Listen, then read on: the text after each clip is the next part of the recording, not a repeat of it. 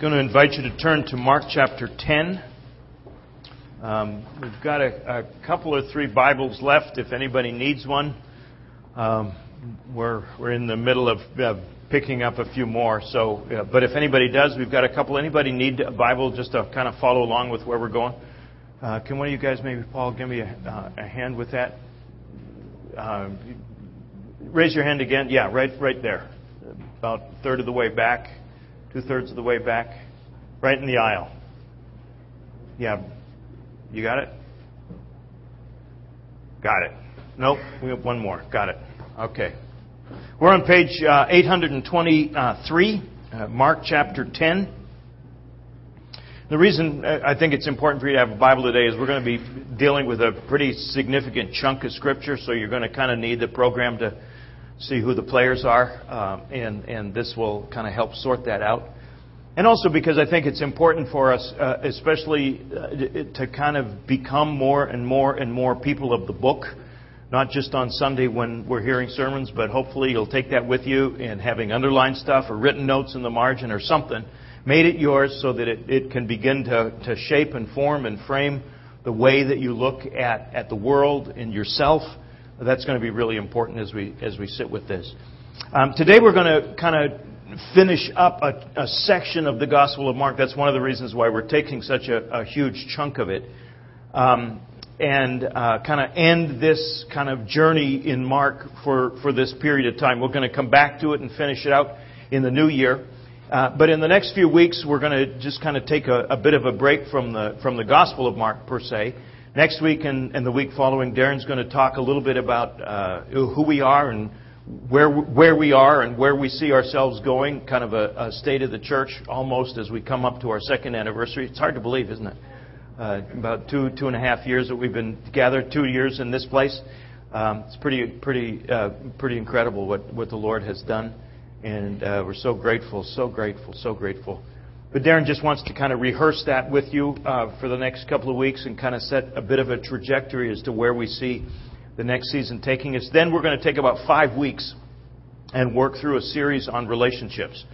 We're going to spend 3 weeks dealing with a biblical model of what God had in mind when He invented people, what He might have been thinking about when He made men and women, what happened that it went sideways and why it's so troublesome and difficult to live in relationship. Then we're going to talk about God's plan to put kind of Humpty Dumpty back together again. What He intended things to be like, and how the cross creates the space within which that can happen again. And then we'll talk a little bit about how that works itself out in marriage and in singleness, both lived with integrity under the cross and in submission to Christ. So that's kind of where we're going to be going for the 5 weeks after that. Then we're going to be into Advent and Christmas, and then it'll be 2015 and time flies, doesn't it? As I get older, it just goes faster and faster and faster and faster. Isn't that scary? It's like, but that's the way it is. But this text today is a really important one, and putting these chunks together. Obviously, Mark is up to something in this. There's linking things that get us there. So I want to really sit and focus on this. Mark kind of comes to a peak, if you will, in Mark chapter 8, where the disciples finally get what they're supposed to get, even though they don't get it with clarity or precision. That they say, "You are the Christ, the Son of the living God." We don't know what that means. We think we know what it means, and that's where we're dangerous. But we're willing to say that out loud and lean into what the implications of that are. And immediately Jesus begins to define for them again and again and again what it means for Him to be the Christ, what it means for Him to be the Messiah. And what it means for Him, He says 3 times. The third time we'll look at this morning is, "I'm going to die. I'm going to go to Jerusalem. I'm going to be betrayed. I'm going to be given over to the Gentiles. I'm going to be executed. I'm going to rise again on the third day."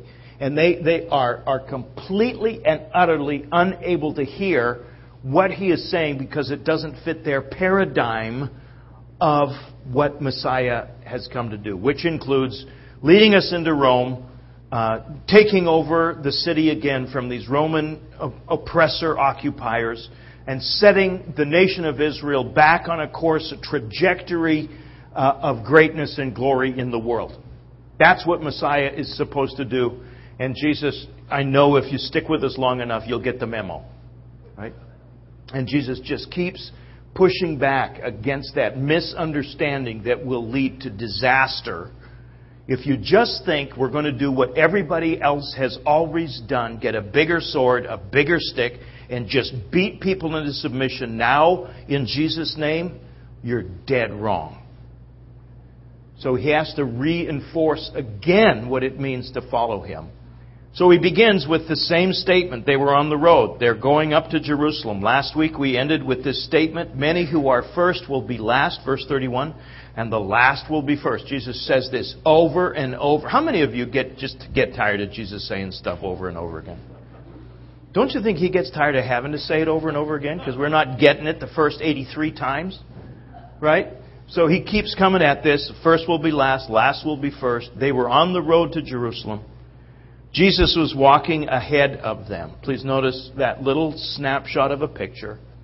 They're supposed to be walking with him, but Jesus is walking ahead of them. He is leading the way to Jerusalem. And they are the anchor that is kind of excited about going to Jerusalem because they know what they want to happen there, and they're just hopeful that Jesus will get it by the time we get there. And fear that he might not. Right? This is the tension of what it means to be a disciple. Jesus was walking ahead of them. They were amazed. And those who were followed, amazed, why? Because he's going to Jerusalem where he says he's going to die. And yet, they're afraid. So this chaos, this confusion. He took the 12 aside again and began to tell them what was to happen to him, saying, see, we're going up to Jerusalem. The Son of Man will be handed over to the chief priests and the scribes. They will condemn him to death. Then they will hand him over to the Gentiles, to the Romans. They will mock him. They will spit on him. They will flog him. They will kill him. And after 3 days, he will rise again. And they are completely and utterly clueless. How do we know? Verse 35. James and John, the sons of Zebedee, came to him just after he had said this, came to him and said to him, Teacher, we want you to do for us whatever we ask of you. Chutzpah, that's what that word is for, right? Teacher, we want you to do for us whatever we have. And listen to Jesus' response. And you can just see the twinkle in his eye, can't you? He's got a grin beginning to play in his face. Well, what do you want me to do for you? Right? Well, here's the deal.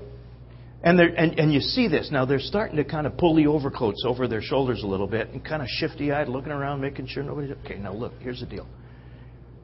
When you come into your glory,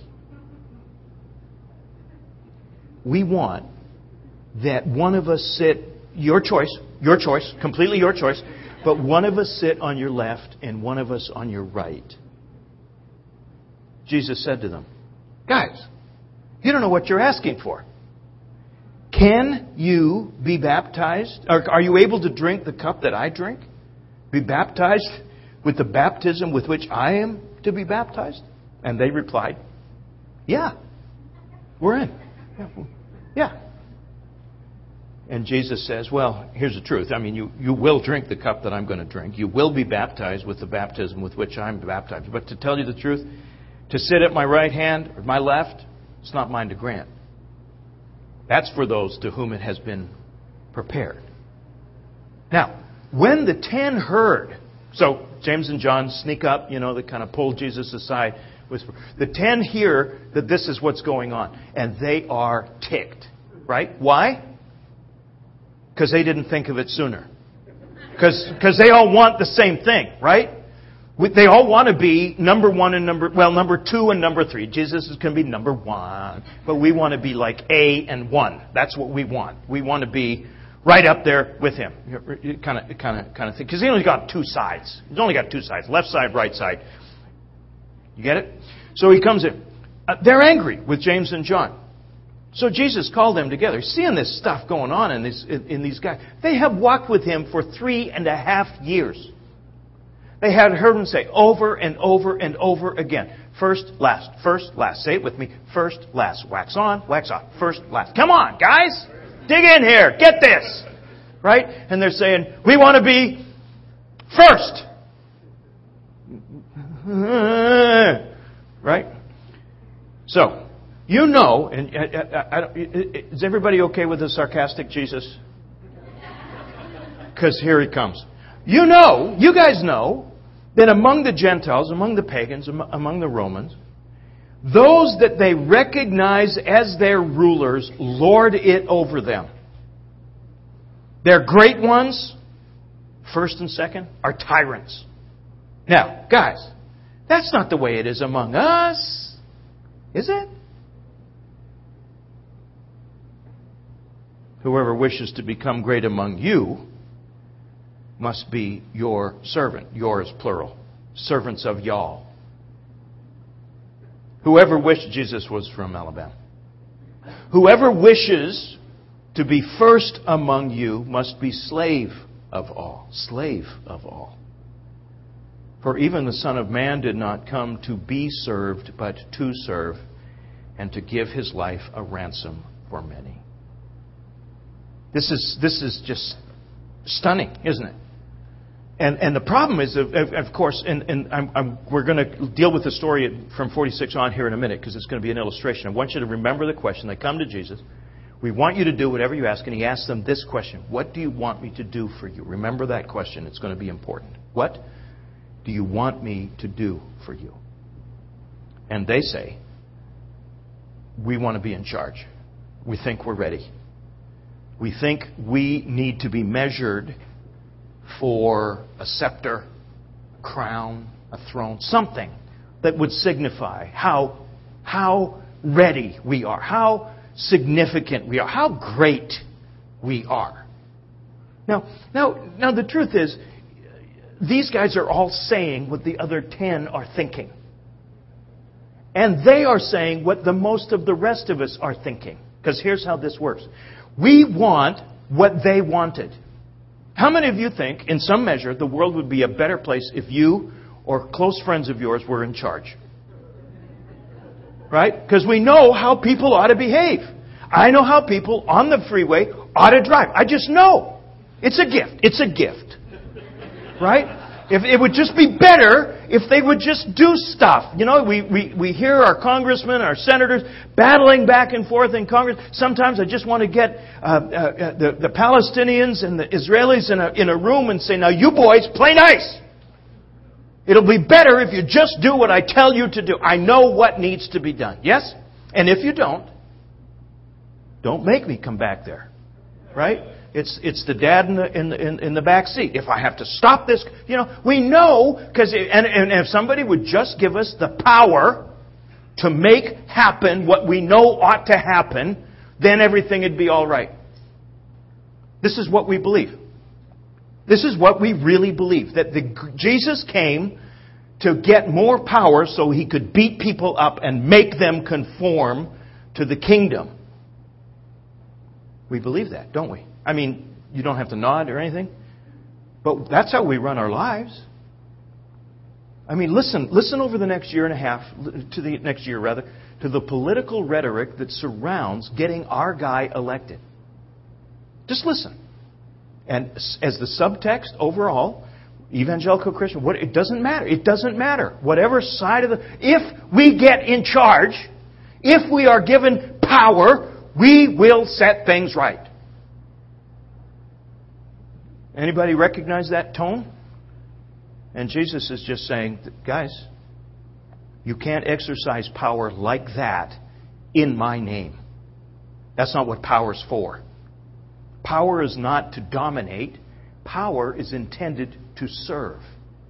It's not to get in charge. It's not about position. Leadership isn't about who gets to tell everybody what to do. Leadership is about who gets to descend into greatness by serving more and more and more people and disappearing from the public eye in serving people. Can you do that? Because we still want to do what we want to do, but we just want to do it in Jesus' name. And He just refuses to play our silly little games. You notice that? He just does. So he's saying, don't be spending a lot of time thinking about how you can get a position. Don't be spending a lot of time about how you can get to put into a role. Because the truth of the matter, unless your soul has been shaped to the nature of the kingdom, when you get into a position of power, you'll screw it up just as bad as everybody else has. You just will. You just will. And the fact that you believe you won't is demonstration of the wisdom of God in preventing you from that position. Because the Son of Man, the one who can really be trusted with power, didn't come to demand service, but to offer service. Oh, Jesus. You might want to think that through. This is going to get you killed. It's going to get you killed.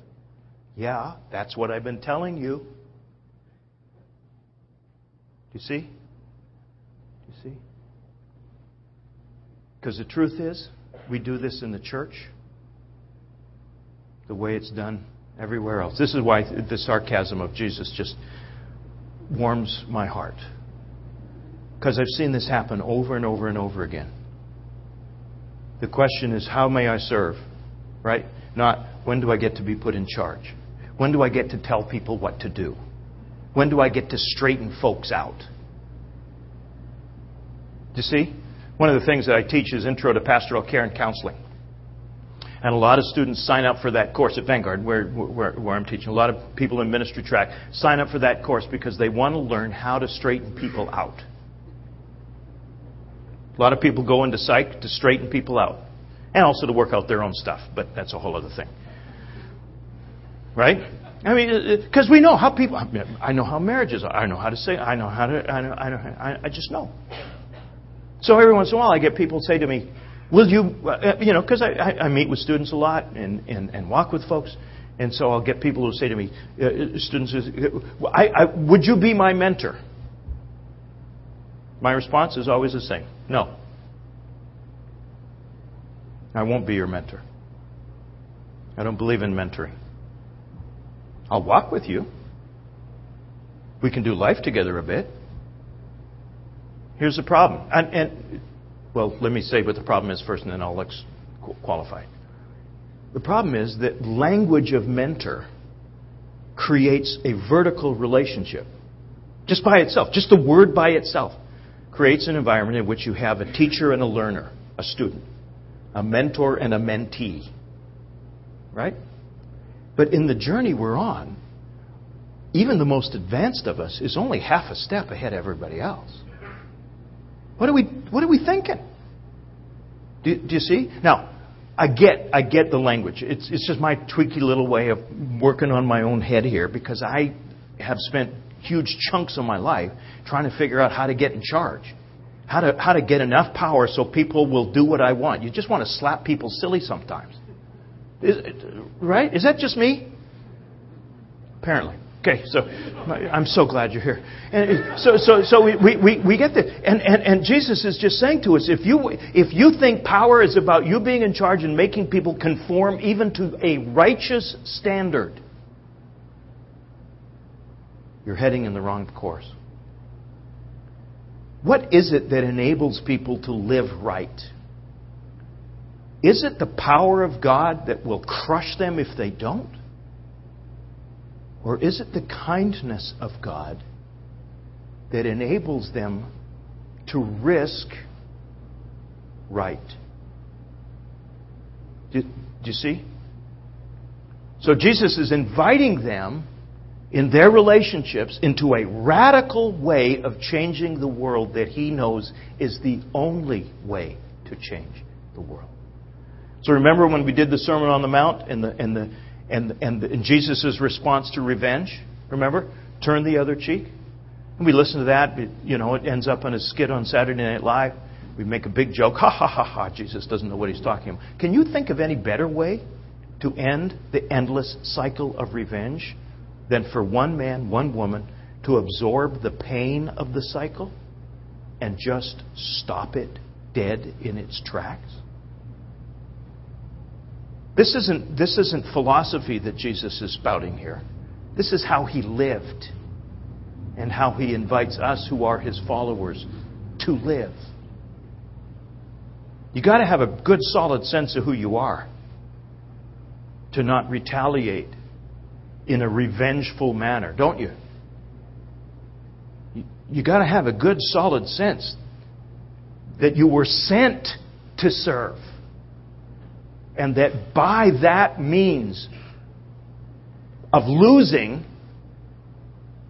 enabling others to win, you're on track with what Jesus is about. How many are uncomfortable with this? Nobody else? Just me? Pete? Thanks, man. This is disturbing. Because do you feel what's happening to our grip on position? Do you feel what's happening to our grip on place? This is why leadership in the church, I know there's a good word for that, but it makes me nervous. It makes me nervous because we want to lead, even in the church, in the way we are trained to lead on Wall Street, Madison Avenue, in Washington. We want to do leadership in the kingdom of God the way everybody else does leadership, just kind of dress it up in Jesus' name. You can't. You just can't. It won't get you home in time for dinner if you do that. Jesus is just saying, he thinks he's teaching these guys something they really need to know in answer to their request. You guys want to sit with me? Cool. Here's the dirt I'm sitting in. Pull up a clod. Do you see? Listen to what he says. It's not up to me to decide who sits one on my right, one on my left.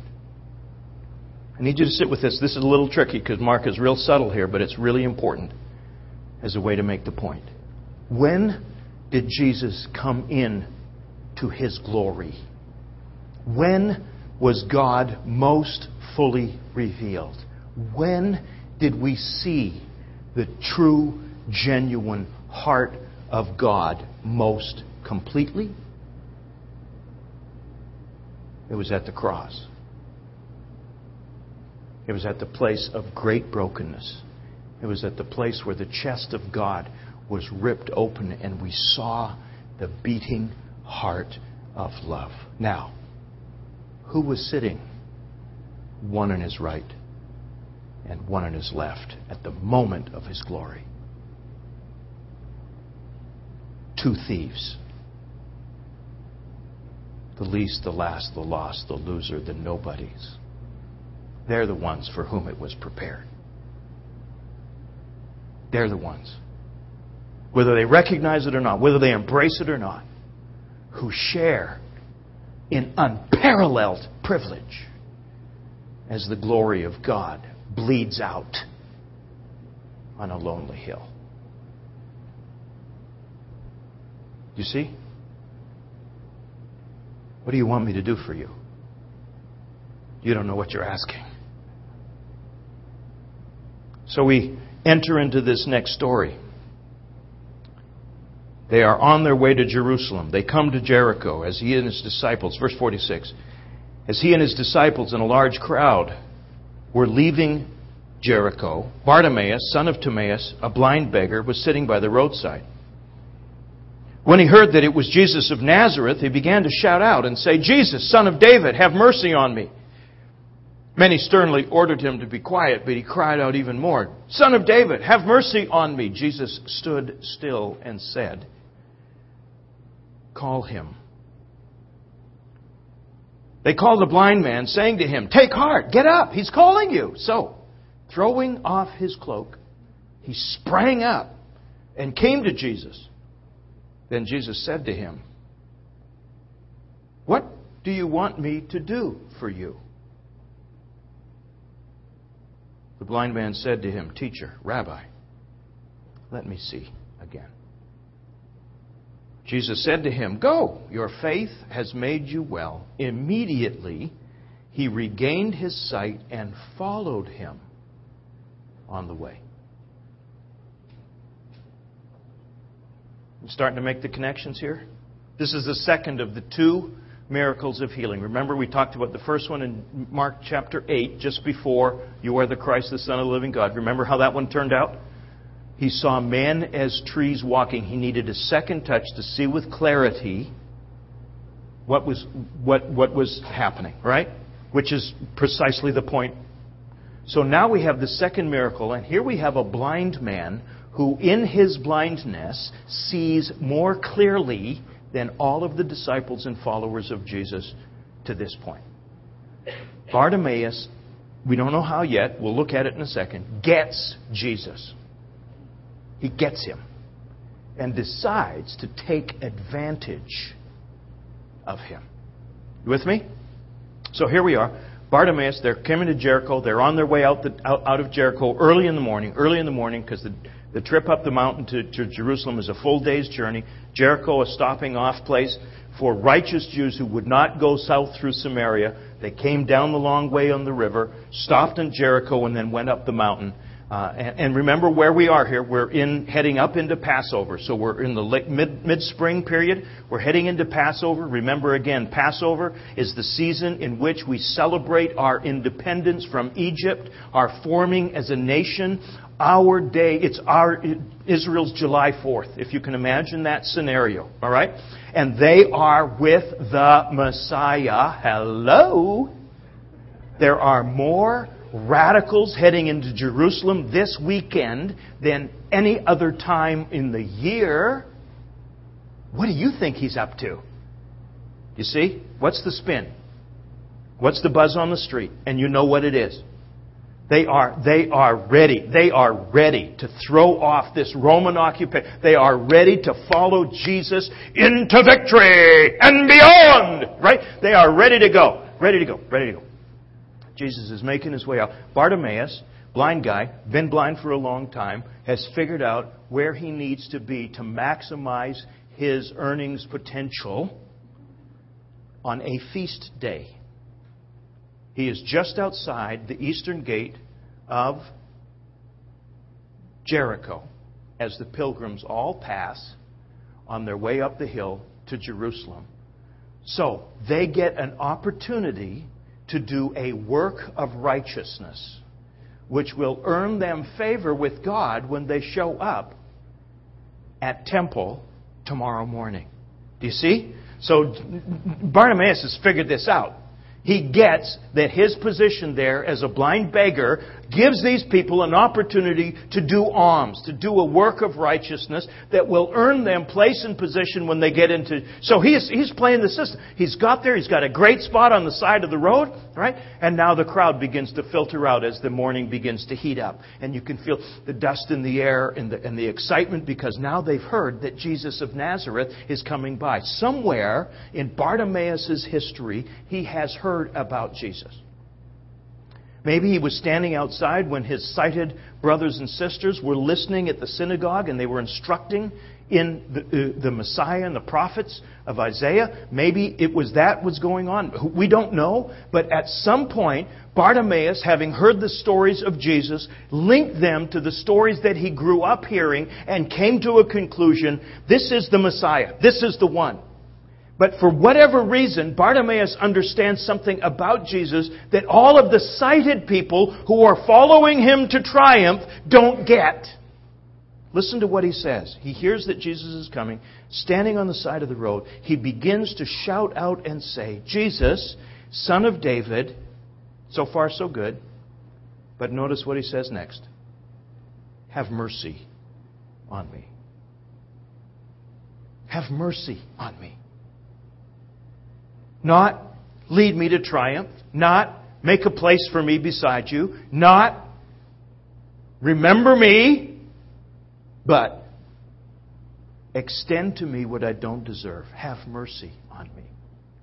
Have mercy on me. He recognizes that Jesus is able. He may not even know what mercy on him will look like. Do you see? Because He's not asking for anything yet. Did you notice this? He's just saying, you choose. Have mercy on me. I need help here. I don't even know what to ask for. Right? Now, you need to know something. Bartimaeus is a beggar. That means he lives his waking hours wrapped in a brown cloak that marks him as a beggar. It's his identity. That's how the righteous people knew who were legitimate homeless people and who were just in it for the buck. With me?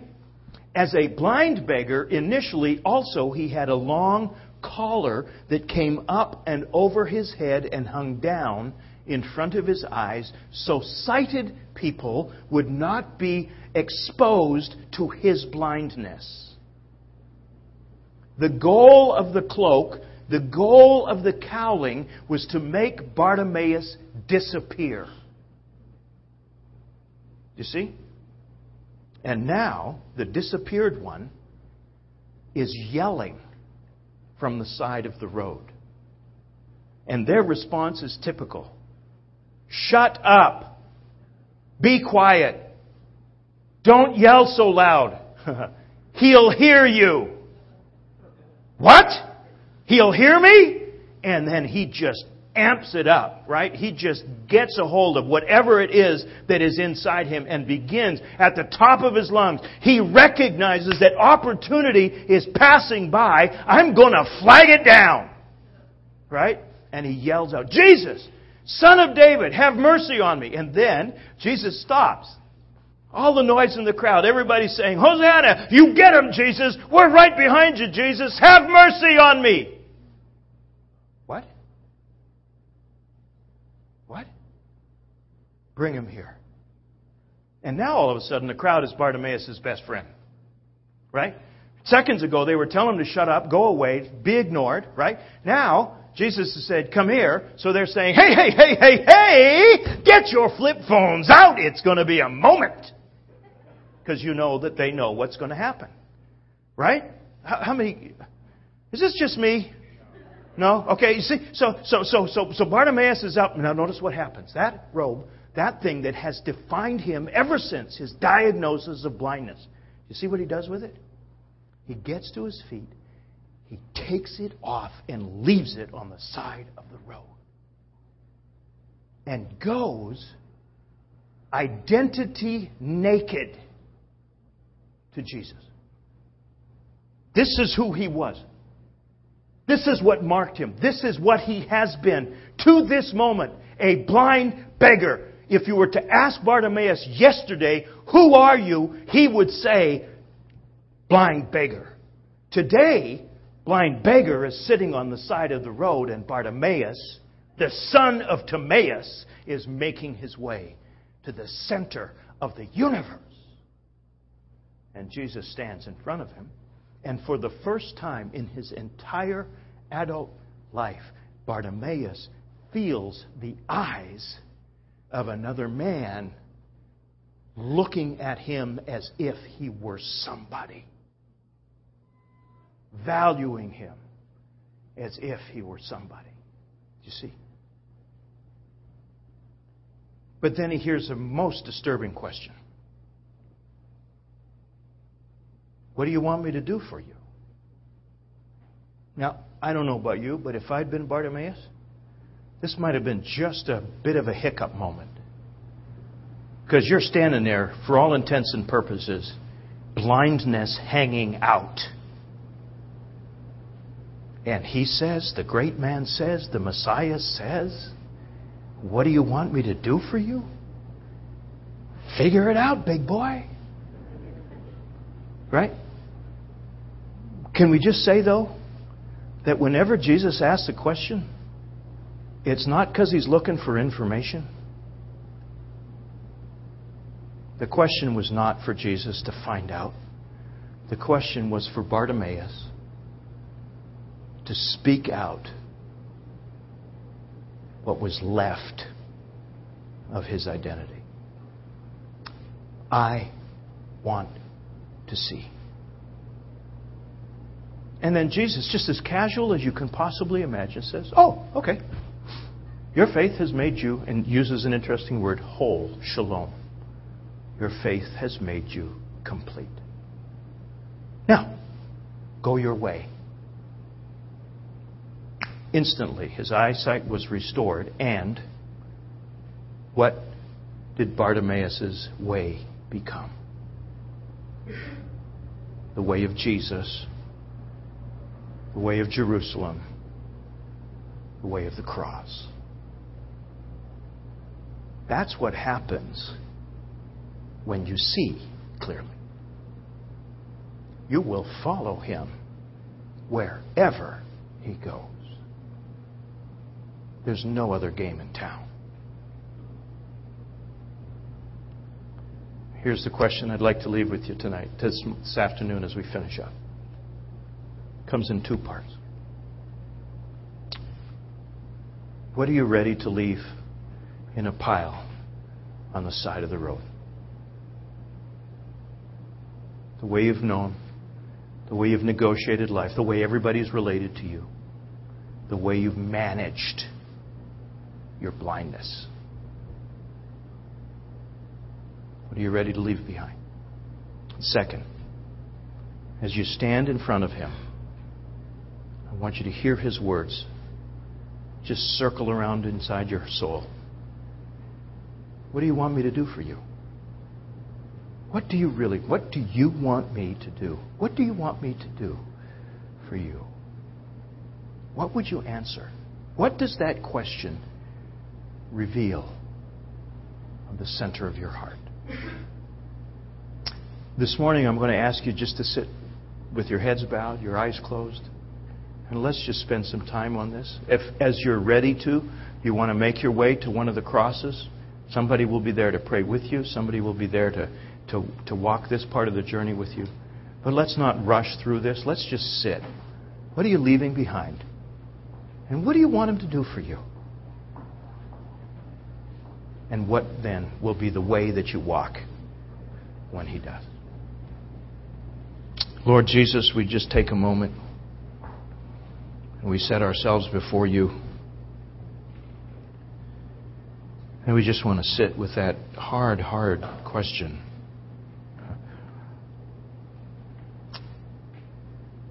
What is the center of our need? What is the center of our brokenness? What is that identity that has got us this far but just isn't enough to get us home? That we need to leave just behind and let your way become our way. Lord, please help us to be honest. We invite you by your Spirit to search our hearts as we sit.